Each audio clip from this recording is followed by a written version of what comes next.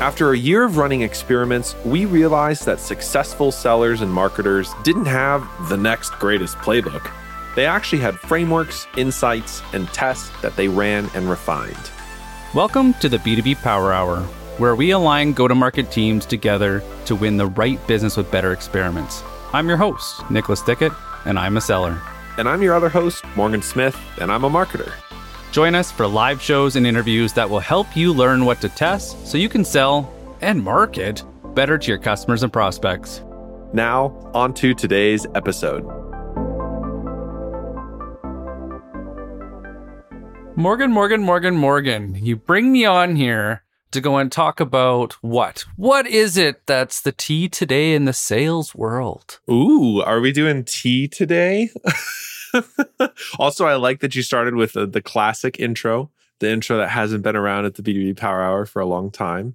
I can't tell you how many messages I get with that in it. Oh. Like, I need you to go and do the Morgan again. Why did you stop doing that? That was one of my favorites. It's like, it's going to end up being a meme or something. It just doesn't roll off the tongue as well when I say Nick. And like Nicholas, I think is too many syllables. I don't know. It works well. Anyways, we are talking about the state of sales development in 2023 today. This is, for everybody listening, I think the first of our new flavor of episodes where we're dropping some hot takes and we are just riffing on this problems, solutions to those problems, challenges, and things that we've been observing over the past couple of years, probably, but especially in the last few months, what we've been seeing when it comes to sales development. As the marketer. Okay. When it comes to sales development, what is top on your list, buddy? What's grilling you? One of the interesting things I think companies have yet to figure out, and I'd be interested to hear your thoughts on this, is it's the classic dilemma of like where to put SDRs, but then there's like a cascade of issues that emerge from that, which is like, we have worked with so many account executives who are not full cycle. And so they expect like an SDR or a BDR to do prospecting work on their behalf or as a tag team, particularly for strategic accounts. But then it's like, is that the most optimal model? I'm not convinced that's the most optimal model. That's basically where I'm at. God, you teed this up with a big one. You shit. I try. Okay, so I always find it interesting when we start working with the customer, when we're doing our aligned go-to-market work or even workshops, and we start talking about SDRs and they're using BANT, and then we start talking to marketing because somehow it always goes back to that, and we start talking about ADA, and then we go and talk to account executives and then they're using MEDIC mainly, maybe others, but it's like, okay, so if we stop putting ourselves first and we put the buyers first, what would that look like instead? And I know that kind of sounds like an ugly truth, but like, what are the lead stages? Because I always look at it. So I posted about it today. And so when you guys hear this, you'll know when this was recorded. But I was doing a disco call with a VP of marketing and he was complaining about how horrible the sales team was and just ripping them apart. And when he first brought up that nobody was actually reaching out to marketing leads for over a week, I'm like, oh, okay, that would piss me off too. Yeah, I mean, that's a problem. That's a big problem. And then we started peeling the onion. That was his bias kicking in because he didn't ever think to ask why. And so I asked him to go and pull some numbers and let's dive a little bit deeper. Let's meet again. Let's discuss. Well, guess what the closing rate was on on marketing leads? Oh no. On marketing leads? Oh no. I'm sure it's something horrifically low. 2%? Is that too low? Lower. 1.3. Oh, I thought 2% was horrible. And their self-source sales was doing just over 20%. Like, it wasn't spectacular, but a 5-to-1 opportunity to win ratio is pretty normal. Mm-hmm. And so when I started digging in, and I'm like, okay, so how do you, what qualifies as a MQL? Yeah. It's Salesforce all over again, buddy. Yeah, gosh. The classic. Top of funnel, professional development content that an eager beaver would want to go and have in their hands because it's good knowledge. And how in the hell has that any relevance to me buying anything or wanting to buy anything by trying to better myself? This is the problem that I find with so much marketing content. Yes. Is they haven't understood the demand. And you guys can see I'm talking with my hands here. You can't see it, but like there's like the demand versus like, what do you want to call it? Performance marketing, or what you call it? Life cycle marketing, or, marketing that works. Mm-hmm. But don't know anything about that. If you're trying to use it as part of the pipeline, it should be mid to late funnel content. That is what's pulling them in. I would actually go and have anything that's like industry related knowledge, like how does a CRM work, like top level, like why is that gated?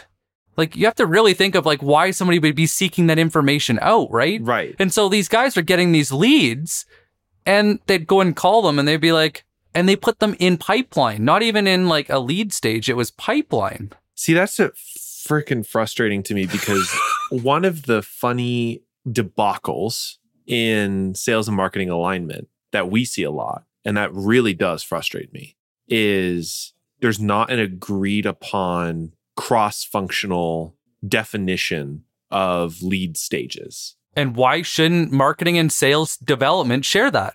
To me, it's like, yeah, there are some things that are marketing exclusive domain. Like, of course, marketing has a separate and defined function from sales. And there's a great newsletter I was reading this morning that was like, marketing's only job is not just as a service organization to sales. Like there are longer term things that marketing does that they are designed to do and that they should execute on.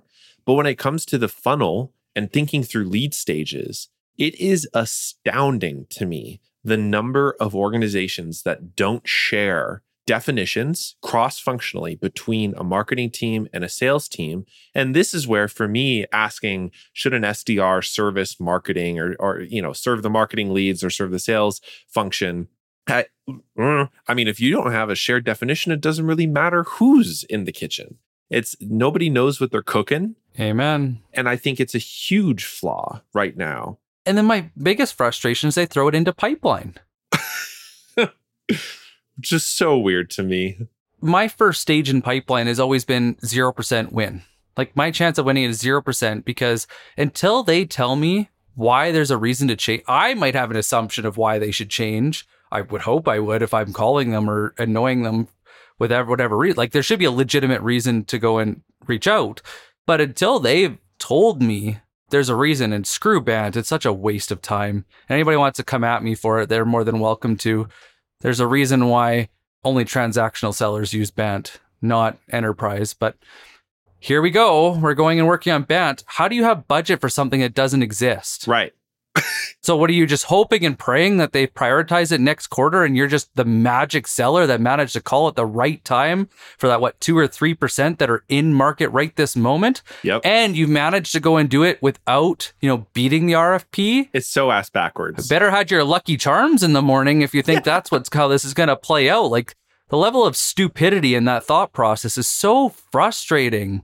I think a lot of people confuse a predictable revenue model with an ability to forecast, because a predictable the predictable revenue model, yeah, right? Peel this apart, Morgan. Ooh. But like the predictable revenue model, quote unquote, that has scaled Salesforce originally and then was made famous, is all about defining each stage of the process, putting predictable percentages for what percentage of leads will move from one stage to the next. So then you can project or forecast not just pipeline, but also closed deals and therefore revenue. But it is anymore what you and I have continued to see in our go-to-market work. And even for people like not just our clients, but even folks we talk to, is you can forecast without necessarily having each stage of that funnel defined, particularly pre-pipeline. And this is the difference. The marketing's engine does not need to be, this is kind of controversial, actually, I guess. Marketing's engine does not need to be quantitatively defined at every stage of the buyer's journey, right? And this is where we all get asked backwards. We say, oh, well, that person downloaded an ebook, and we know that 30% of the people who download the ebook convert if we reach out to them. It's like, well, Yeah, I guess. And how many bridges did you burn in the process? Right. There goes 70% of your leads, by the way, if that number is true. They're not in market. They're not interested in having that conversation. But just because you haven't defined that or you don't have a process to follow up with people who consume your content doesn't mean you can't forecast pipeline or you can't forecast revenue. That's, to me, the disconnect. Just because you define these stages doesn't mean you have to in order to understand where the company is going. Most companies are still below 50% accuracy on forecasting. Why? Because the whole thing is based on bullshit to start out with. If you're a sales manager that does one-on-ones to go and discuss forecasting and deals, you should be replaced by a CRM. And the reason being, and I know this sounds harsh, but this is my frustration that we come across all the time, is as a sales manager, we're coaches. Just like enablement on its own is shooting in the dark until they have some proof of where there's a problem. And so and Todd Capone said this so well in his book, The Transparent Sales Leader, nobody's ever going to go and tell you that they're at 60% to quota if you're not going to be there to support them and help them. And all you're going to do is chastise them for being there. Well, no shit, I'm at 60%. I know that. Cool. You're going to go and make me feel like an idiot. How does that help me? And this is my problem. These managers shouldn't exist. They provide no value to the company. They're just excess burn. Replace them with a CRM. But what we see right now is those sales leaders and those managers that act more like coaches, they diagnose the issues that are going on in their sales force to understand where people are winning and where they're not, and also where there's opportunities to go and grow, are the ones that are hitting quota right now. But that's rare. And then even like you go back to you're talking about lead stages and shared definitions. If me and you are working together and you're marketing and I'm sales and we're running a campaign together, if we're not having some type of definitions between me and you, how do we know where to improve? Yes. And this is what I was saying to that the VP of marketing. I'm like, okay, somebody could say that you're failing, but what this really is a call for you guys to work together. Because if you're collaborating, working as a team to solve for this, whether it's through a sales lens or marketing, it's irrelevant. But if you're tracking the right numbers, you have the same stages, and you're working in unison, you're going to build momentum and you're going to figure it out. But if we keep having our own metrics and we keep having our silos, what's the point? That is the source of my frustration, because you can't learn from that. You can't grow. There's no value. All it is frustration, and we just play into the stereotypes that I know IT's about, but really, the stereotypes are going to remain there until we make a change, and that change is we start working and acting like a team. We've all seen sports teams that don't do that. They don't go far, and they never win everything. So I think it's time to learn. I think that's maybe the revision that I have on the predictable revenue. I realize I should probably clarify what I meant, which is that sort of measuring everything on the marketing side, no matter your definitions, leads you to a certain kind of sales behavior, right? And I mean organizational behavior, not individual behavior, where somebody attends your webinar. Now they're a lead. We should follow up with them. And that's because we've constructed this model that says X% of people who come off these webinars convert. Therefore, we should reach out to them. So we reach that X% of people who convert. Therefore, come into our pipeline. Same thing with people who download ebooks. Thing with people who show up to an in-person event or any of these sort of traditional marketing activities. Paid ads are a little bit of a different story, but the truth is that buyers aren't ready to buy until they're ready to buy. And there is a lot that an individual seller can do to change their mind, right? That's the art of both marketing and selling, which is we're in the business of changing people's minds. But a buyer is not ready to buy until they're ready to frickin' buy. So it's like the classic pressure campaign I see that a lot of sales organizations deploy in order to quote unquote change somebody's mind. The thing that I've admired most about working with you is if somebody's not ready, you just say, that's great. And you move on to somebody else.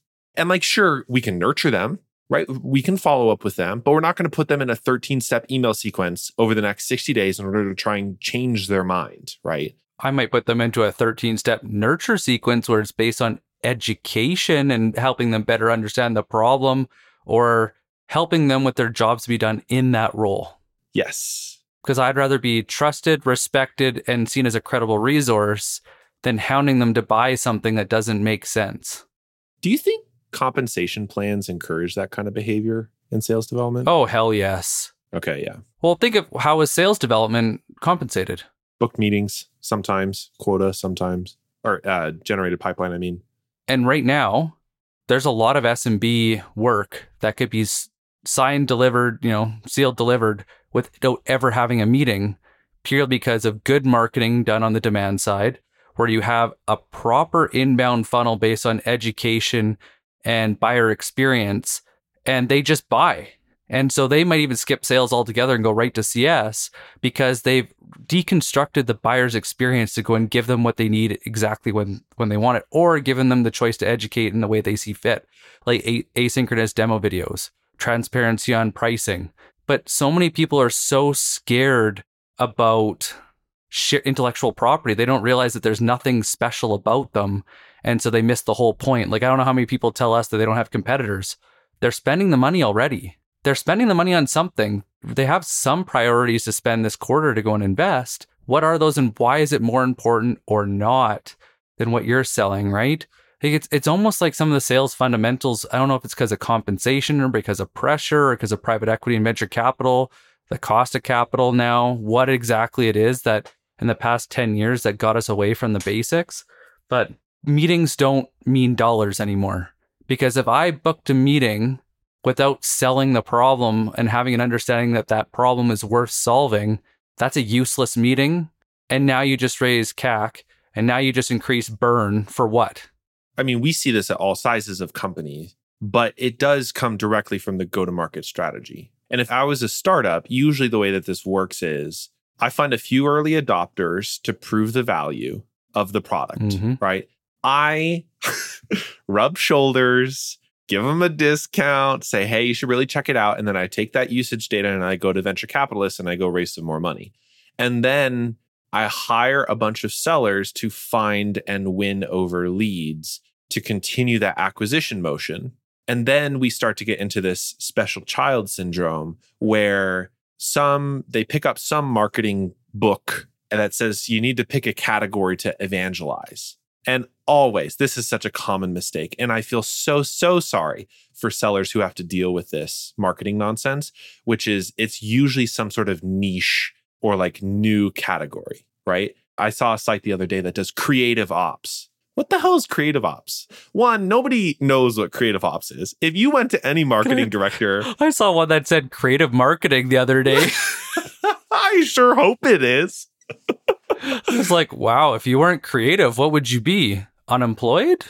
And then they run marketing to show how great the product is, right? The funny thing about, well, and this is especially in startup land, and SaaS land is just filled with companies that struggle against this, is if I'm selling this product in creative ops, which is basically just being able to deal with marketing revisions more effectively. Endless revisions by committee means... That's what makes it creative? A lot, right. I mean, it's an oxymoron, Nick. But let's say I have to sell this tool. I mean, consider the thousands of dollars, tens of thousands, that a marketing team is already spending on Adobe products, the amount of money they're already spending on project management, the amount of money they're already spending on people whose job on the day-to-day is just to solve for this. And now what? You come to them with this supposedly great product that solves a problem that they have. It's true. And this is to your point about competition, that it's true. Maybe you're the first person in the space, but what you're not competing against another company who offers the same tool. You're competing against either the status quo, or you're competing against the risk reversal or the perceived value of the product, right?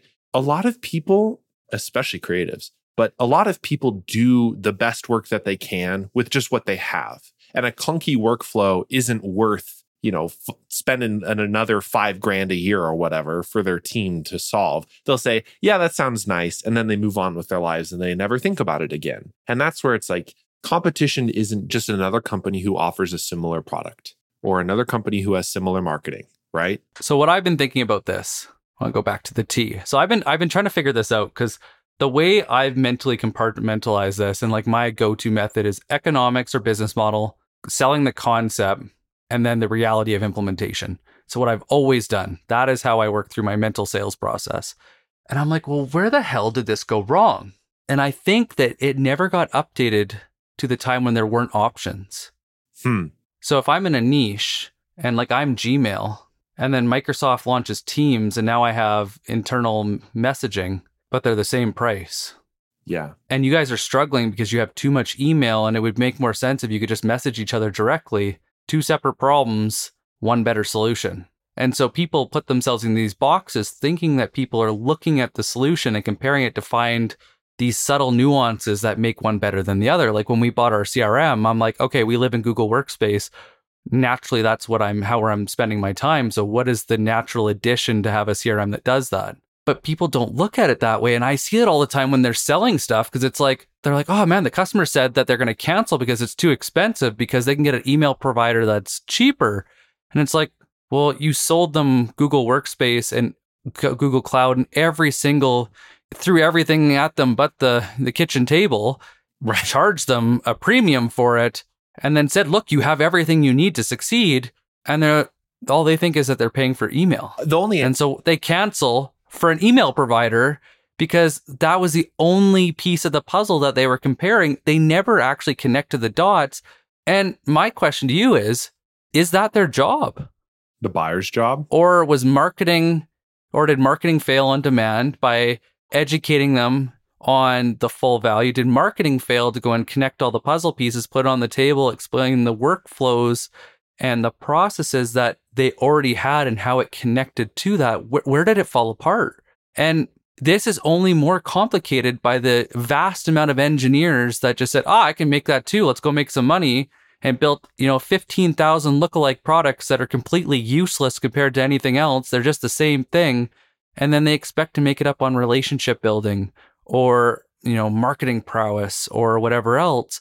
And I think this is the hardest time it's ever been to be a buyer, because the differences aren't clear and not easy to find. So it's like how much we all love legalese and reading contracts. That is what it's like to be a buyer right now, is reading through legal contracts. And I think if we take that empathy to heart when we're selling or when we're marketing, that would change the game.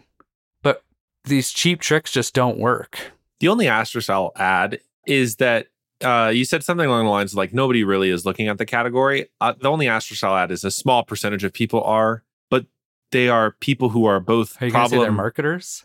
No.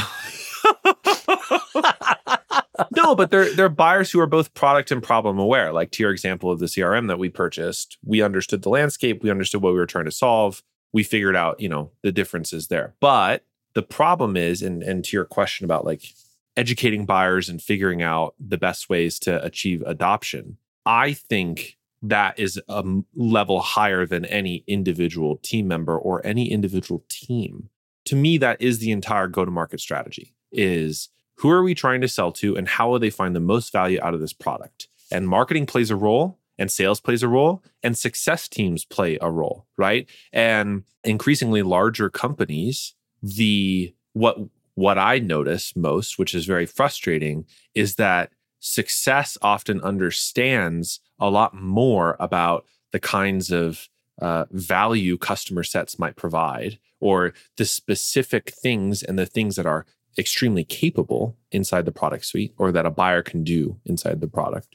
And yet, when we come to product marketing, for example, it's not a one-to-one. And this is the difference, where it's like part of education isn't just evangelizing a position in a market. And part of selling isn't just talking about a specific value hypothesis, right? Like it's all of these things together come in little variations of flavor at each stage of the buying process, from somebody who's never heard about the company to really loyal customer who wants to renew year over year. And that's where I think the seller often gets the short end of the stick in that scenario, because they have to convince the buyer that it's worth purchasing. But so many companies don't equip the seller with the right kinds of information to make that conversation easy. Or marketing's run a campaign. Yeah, it's only one deal stage. Right. It's like this little narrow piece instead of a much grander vision of how sales fits in.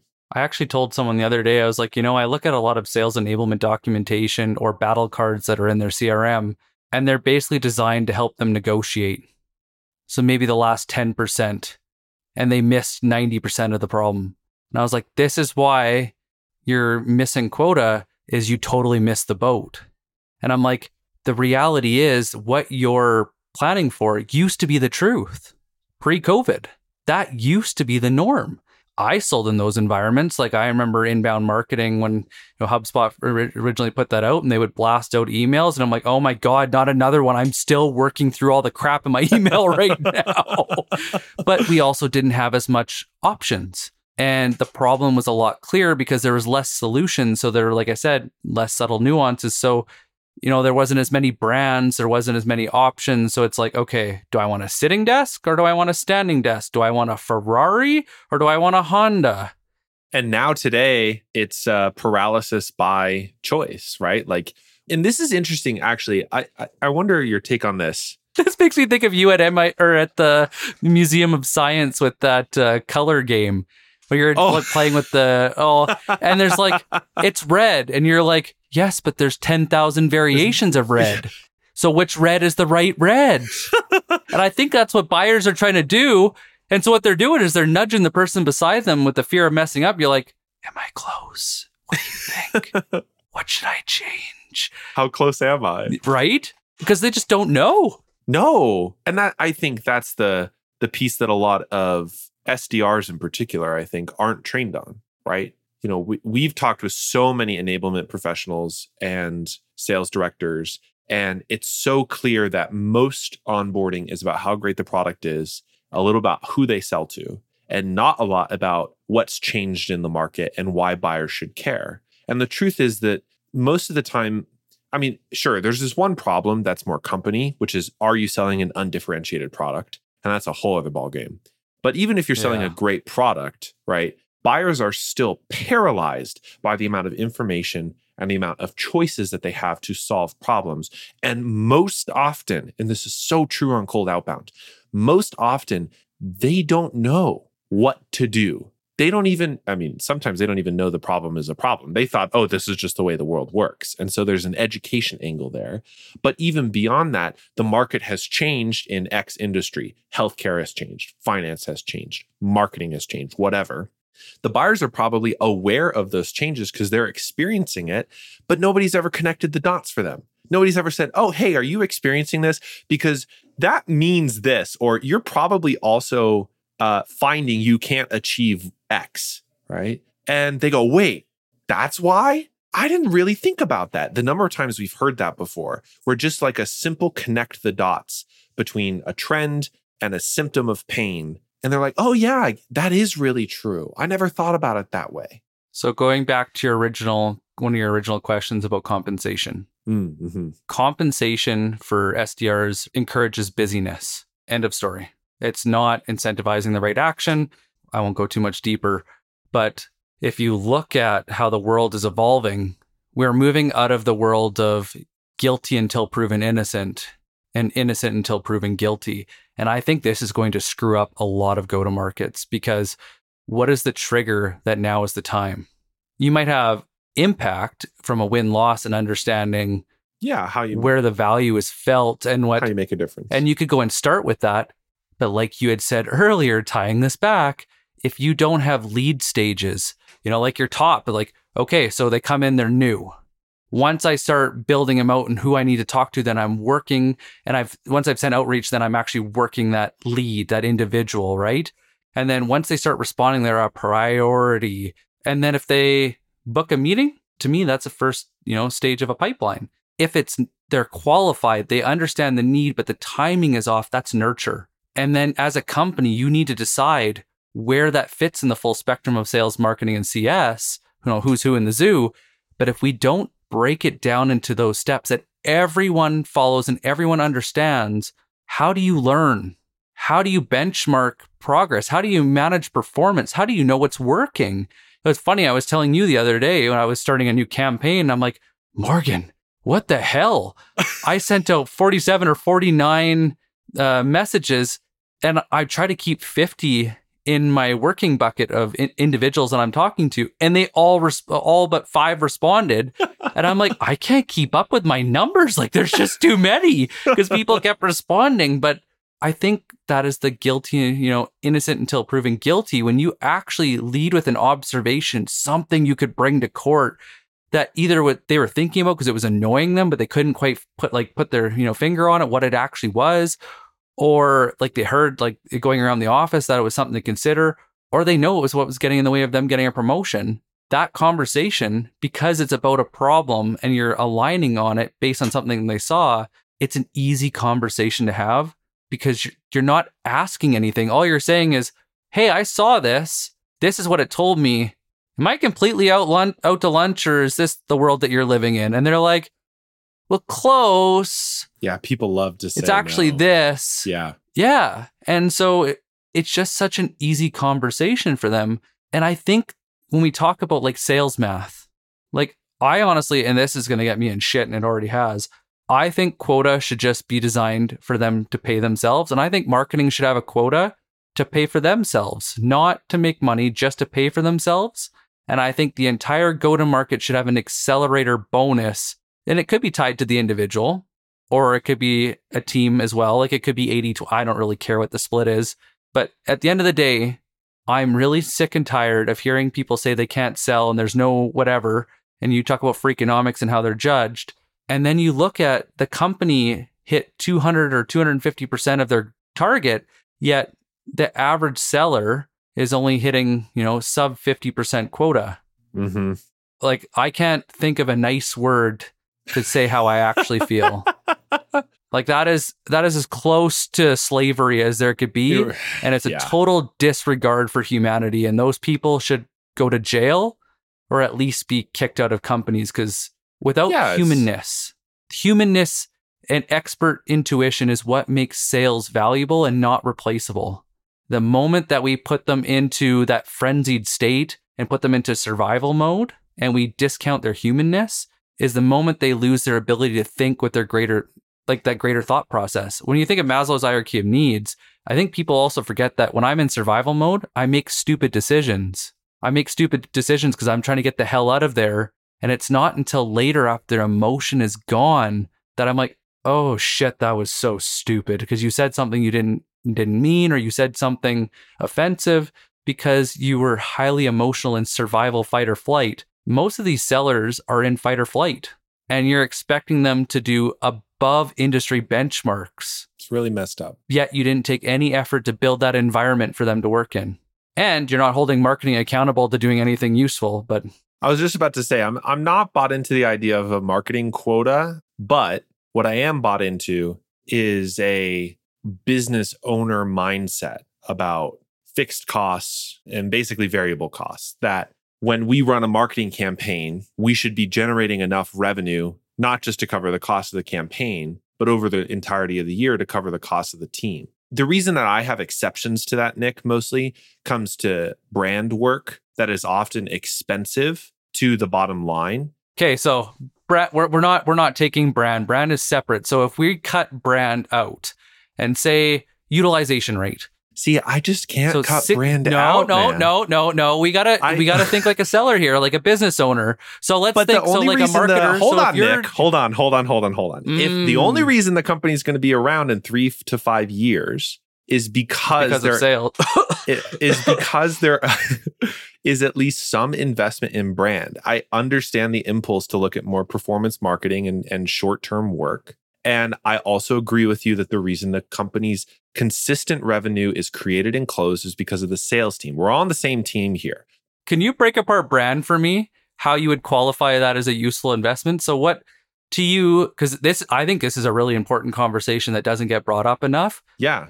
So I can give you my opinion after, but okay. What makes brand valuable? What makes brand valuable? I can just give you my response if you want, if it's helpful. Sure. Yeah. I mean, give me a starting point. Trust and credibility in the market and the ability to reduce pricing pressures. Okay. Yeah. I would generally agree. The first thing that popped into my head is that a brand campaign or brand marketing done right which is a big asterisk in the B2B world. But a brand campaign done right means when your sellers call, your buyers know who you are, Yes. which sort of folds into the credibility idea that you have. And the problem with that is that if you take two paid ad campaigns and you take one paid ad campaign and you run a performance marketing campaign, you can measure cost per click, and then you can drive that number down to qualified pipeline and opportunity to win ratio, where you can measure the short-term effectiveness over 6 to 12 months of a paid ad campaign to overall pipeline. You can run the exact same campaign from a brand marketing lens, and you can't do that. There is no mapping to the numbers, right? It's a different... Yeah, it's a different investment horizon. So this is why I don't think we should cut out brand from this idea of marketing's budget, because those investments, basically identical campaigns, from a cost perspective, not from a creative perspective, not from an execution perspective, but from a cost perspective, they will look similarly expensive, yet only one is driving pipeline in the next 12 months. We should make some space for the marketing team to have some budget to invest in that longer term investment horizon, so that sellers over the next 2 years, 24 months to 36 months, actually have a leg up in the market. Like I understand right. And like the big asterisk on all I of this agree with you, but this is like, that's why I said utilization. So this, so if I said, like, if I was only judging marketing on 60% of their budget on headcount and resources. Okay. Yeah. And so we did, and that's how we did it. So it's like, okay. So I think about it like prospecting. If I only spend 4 hours a week prospecting and I'm not hitting my goal, what do I do? Right. Either I add more prospecting time in, or I get better at prospecting, or whatever that variable is, right? So if marketing is spending 60% of their time on short-term goals, like 6 months or less campaigns, whether it's ABM or demand, take your pick, and it's not adding up. I agree with you there. I don't think, and I when I mean quota, it shouldn't be to fire people. It should be to educate. It's almost like, I think this is one of the most ironic things ever. In the UK, a gentleman created the IQ test to find out who are the individuals that the school system was failing. And what does the school system do? Uses it as a way to go and find the people that are doing better in the school to give them extra instead of the people that the school system was failing. And I feel like this is how quota is being used now. And so it's like, okay, as a marketing division, as a sales development division, us coming together, where's the best bang for our buck, time, and resources? And I think that's where the quota is it should be used that way. Because of course, everybody's looking at investment dollars, but we don't want to be like Salesforce and all the tech companies laying off 10, 15, 20% of our labor, because we didn't do this calculation, run at a healthy run rate, and, take this into account. But I think we just got away from the right metrics. And if we had that shared metrics across sales, marketing, and CS, and also post-transaction to whether it's CSMs or account managers, and we had those metrics, we would learn faster. We would call it intuition, whatever you want. Like, if the numbers don't show up the way, I don't need an AI to go and tell me that my pipeline's low. Like, but it's because I track numbers, right? Can I say something that I do agree with, by the way? Is that there should be accelerators for the entire team. So this is what's really weird to me, having been a marketer and then coming in and working with sellers, is that the sales organization is often heavily compensated for successful wins. And I think rightfully so, particularly in organizations that have heavily dysfunctional marketing teams or don't have an aligned go-to-market. I think if we're instituting at least benchmarks to hit, and if you find quota offensive as the term for a marketing team, then it's a revenue benchmark or it's some sort of operations excellence number that we're trying to and opportunity achieve. To close rate or something too. Yeah, something like that. Those accelerators for the entire team orient the team to work better together. Like, this is fundamental, great game of business idea, right? I don't know how familiar you are with this, but employee stock ownership plans and all sorts of either profit share plans or the ability for companies to orient entire teams so each individual knows their number or how they contribute to the bigger number. And then if everybody is hitting the numbers, everybody wins. Everybody gets bonuses or accelerators or profit share or whatever, however that works.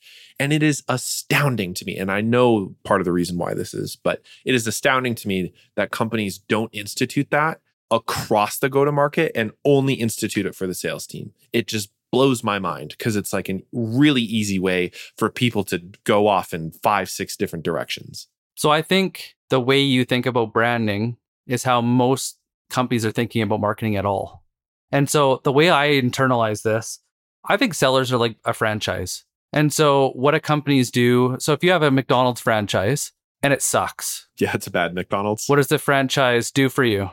Like you're in a bad location, like the geography is just not working in your favor. There's a lot more competitors in your region. What does McDonald's do for you? Nothing. They just keep doing the same marketing that they were doing regardless because you don't matter.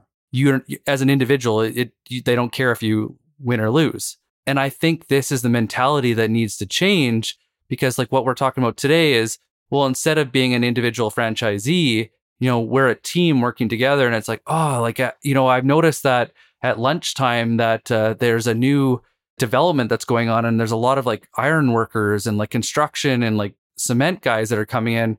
I know they're on TikTok. Maybe we could run some ads to like blue collar and let's get more people in at lunchtime. But because there's no feedback loop from the franchisee to the franchise, the sales to the marketing or CS posts about who they hate working, how is this supposed to get better? Just keep on marketing the same way. This is why I think SDRs often get the short end of the stick here and organizations that have full cycle AEs as well. Because, and this is mostly stuff I think I've learned from you over the past number of years. I know, it is really dangerous. It's that when you're trying to be strategic about who you're prospecting, and strategic in a broad sense, you're trying to be intentional about who you're talking to and being efficient with your time and utilizing your resources to the best. The actual answers to those questions often come from outside sales. Like they often come from customer support. Does that hurt to say? No. The smile on your face says it might.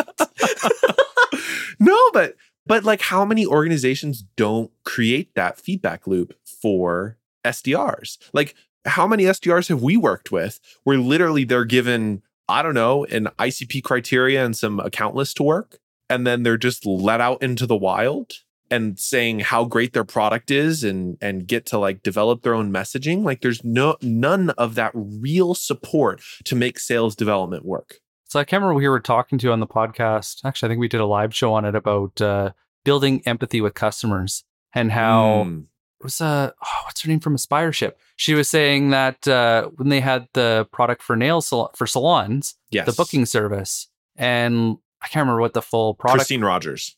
Thank you.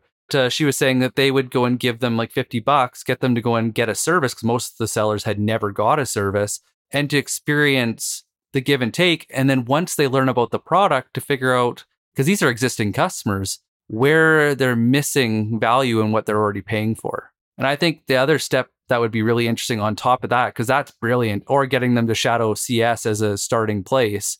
The other thing is, okay, then work with sales development that are pitching it well, or account executives that are like kind of the initiation where they're starting to get traction, is how is that problem understood? How does it show up in their world? And how do they explain it and how do they see it? What is the reality of it? And then from there, what do they think is the solution? Or why is it not worth solving now? Or why is it? And I think that like it's so close. But I think we're so like enablement, RevOps, I think we're so close. And I think that it's just, I know this has come across as more ranty while it is hot takes, but I think we're so much closer than people realize.